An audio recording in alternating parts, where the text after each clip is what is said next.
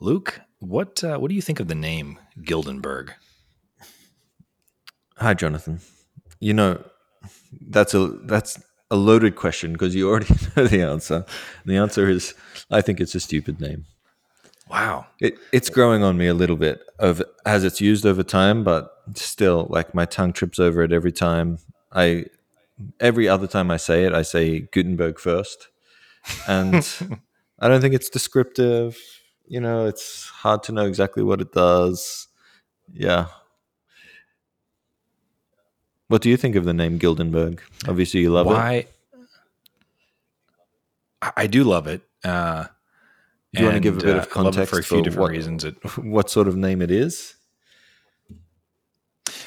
Maybe we can let the context sort of unfold. The original idea was so we wanted to start a business focused on solving problems for product companies in the WordPress ecosystem, and one of the name that incorporated some of the ideas that we've been looking into for building guilds and collectives and how you facilitate cooperation. And then I couldn't resist guiding. I didn't come up with the name, Anna did. And I loved the idea of like something related to Gutenberg. So she took those concepts, put them together, and Guildenberg came out the other side. And as soon as she said it, I was like, because there was quite a few different names we talked about. I was like, yes, awesome. And then shared it with you, and you're like, that's stupid. And I'm like, oh, I'm glad it's No, growing on you though. you said you shared it with a number of people, and everybody said that they loved it, which I am skeptical about. And you know, it's I mean, I didn't say it's everybody. derivative. You Like know, some, it's I it definitely seems have people. like it seems really obvious. Oh, we need to build a guild for WordPress. Let's see, can we create some sort of portmanteau here? Yeah. Sorry, Anna, I don't like it. I mean, I'm glad to hear it's growing on you. Why is it growing on you? Is it just like spaced repetition? Yeah, it's definitely just me getting used to the name. Just in the same way that like a bad logo, you get used to it. Well, yeah, I was disappointed when I shared it with you and you didn't like it at first because you do have a thing for names. You care about that stuff. For me, though, I'm like, this is the right one. So sorry, Luke. We'll see how you feel. Maybe, maybe you'll warm up to it more as more time goes on. Yeah, it is what it is. It was good seeing you at WordCamp Asia. It's been a bit since, but I thought that was fantastic. What did you think about it? WordCamp Asia was a great WordCamp, man. It we recorded an episode right before WordCamp Asia was cancelled, and we was telling each other, it won't be I know. cancelled. What's this COVID thing? It'll blow over. It's nothing. And Yeah. and we both had tickets to go. We both bought plane tickets and accommodation. And for me, this was an announcement. I know that there's been WordCamps before WordCamp Asia, coming back again. But for me, WordCamp Asia was really the announcement that we're waiting for. That all right, WordCamp is back, baby. Like let's do this again. And it was fantastic. It was a great event. Asia actually is perfect for Aussies because there were so many Australians there as well. Lots of Indians too. And yeah, so I knew lots of people, had a great time. I was a little bit like WordCamp Australia in that there was a lot of Australians there, not that many Americans. So even better. It was a nice little bonus. ah, too far. I quite enjoyed it as well. One of the things I just love about WordCamps is just seeing very different feels, like very different organizing teams, different ways of approaching and doing things. I enjoyed it, and yeah, I'm looking forward. Where's it gonna the next one? They've announced it already. Taiwan, Taiwan. Taipei. Okay. Yes. You plan to go to that? Yeah, yeah. After I'm. this WordCamp Asia, I would not miss the next one. No. I think this is going to be my I'm excited about it. WordCamp. It's going to be my go-to. Well done to the organizers. That's awesome. WordCamp Asia was the first time that I started talking about Guildenberg more publicly.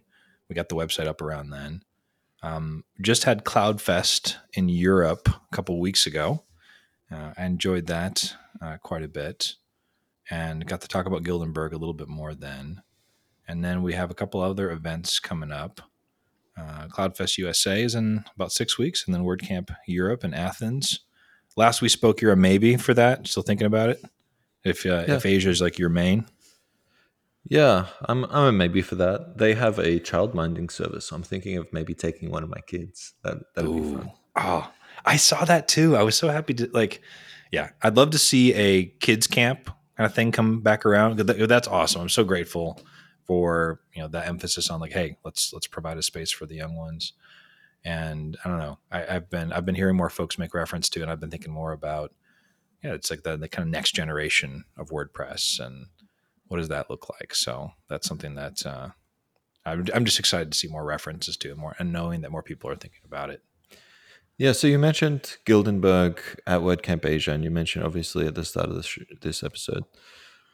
I know what Guildenberg is, but if someone were to sort of see your talk and then at the end you put up your Guildenberg slide, and I'm Jonathan from Guildenberg, and they go to themselves, "Geez, Guildenberg, bit of a strange name, but maybe I'd like to learn more about that." What's that? And they say to you, "What's this Guildenberg thing?" What's your sort of standard? You must have a reply, a pithy 2 sentence elevator pitch for Guildenberg. So it does depend somewhat on who the audience is, but if assuming I don't know, I think the simplest way that I'd describe it these days, I'm not sure if it's pithy, is we're focused on solving problems for product companies in the WordPress ecosystem. Where I usually start is sort of backing into how I came to that and like why product companies, because that's not where I started. That's not what I assumed So for, and that you know this sounds for years. Go ahead. that sounds like a consulting company. Is that what Guildenberg is? You consult, solving No, product problems for nope. product companies. So tell us a bit more then.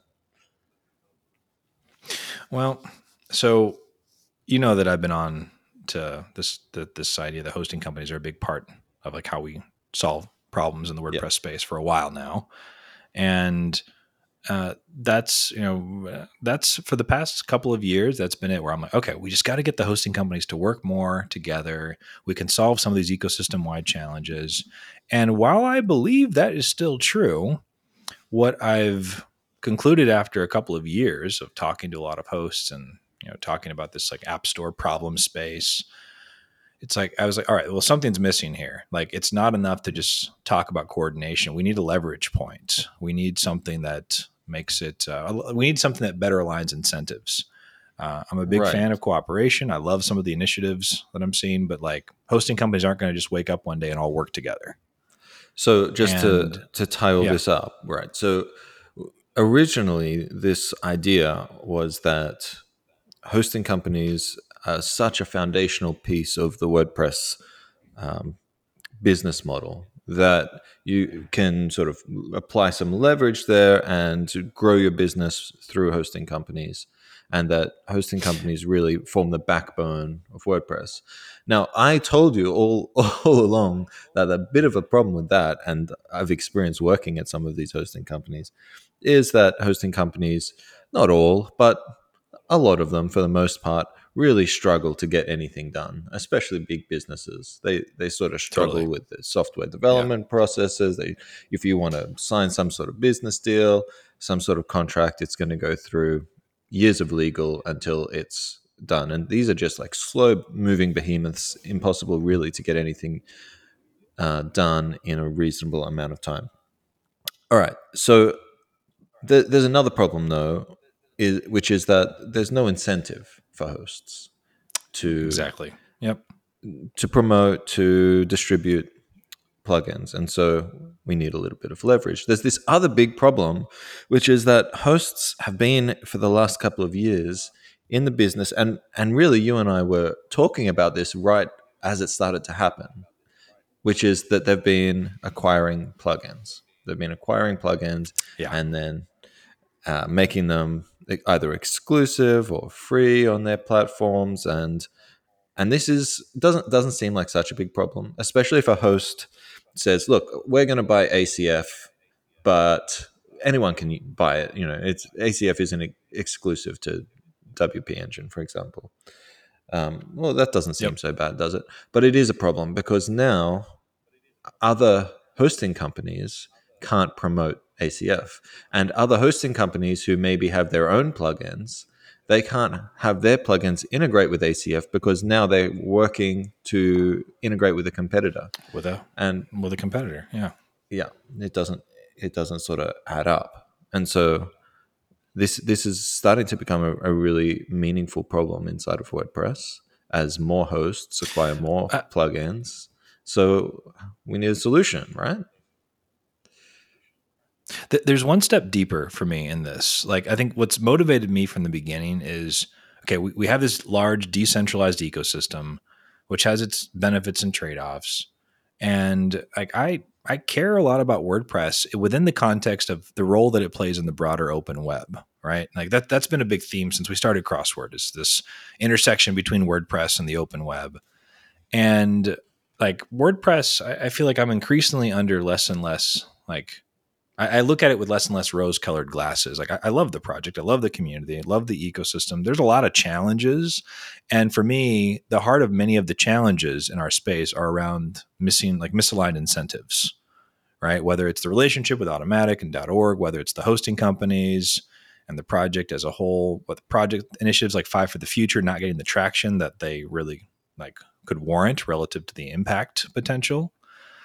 And when I look at all of that, it's like, okay, how do we move the needle in our ecosystem? How do you create momentum? Because the way it is today is we basically have all these little islands. You have Automatic and their WordPress.com. You have Newfold over here. You have GoDaddy over here. You have Hostinger over here. And there are thousands of hosting companies, which I think is fantastic on the whole, right? When it comes to a resilient, open, free web. Yet there are real challenges that are leading us to be losing momentum, I think, unnecessarily against some of these proprietary platforms.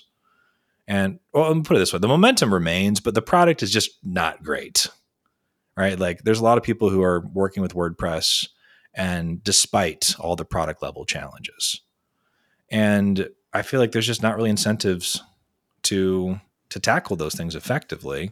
And what I thought was that hosting companies was how we could do it, right? Just get them all to work together and we'll solve this and get them to cooperate.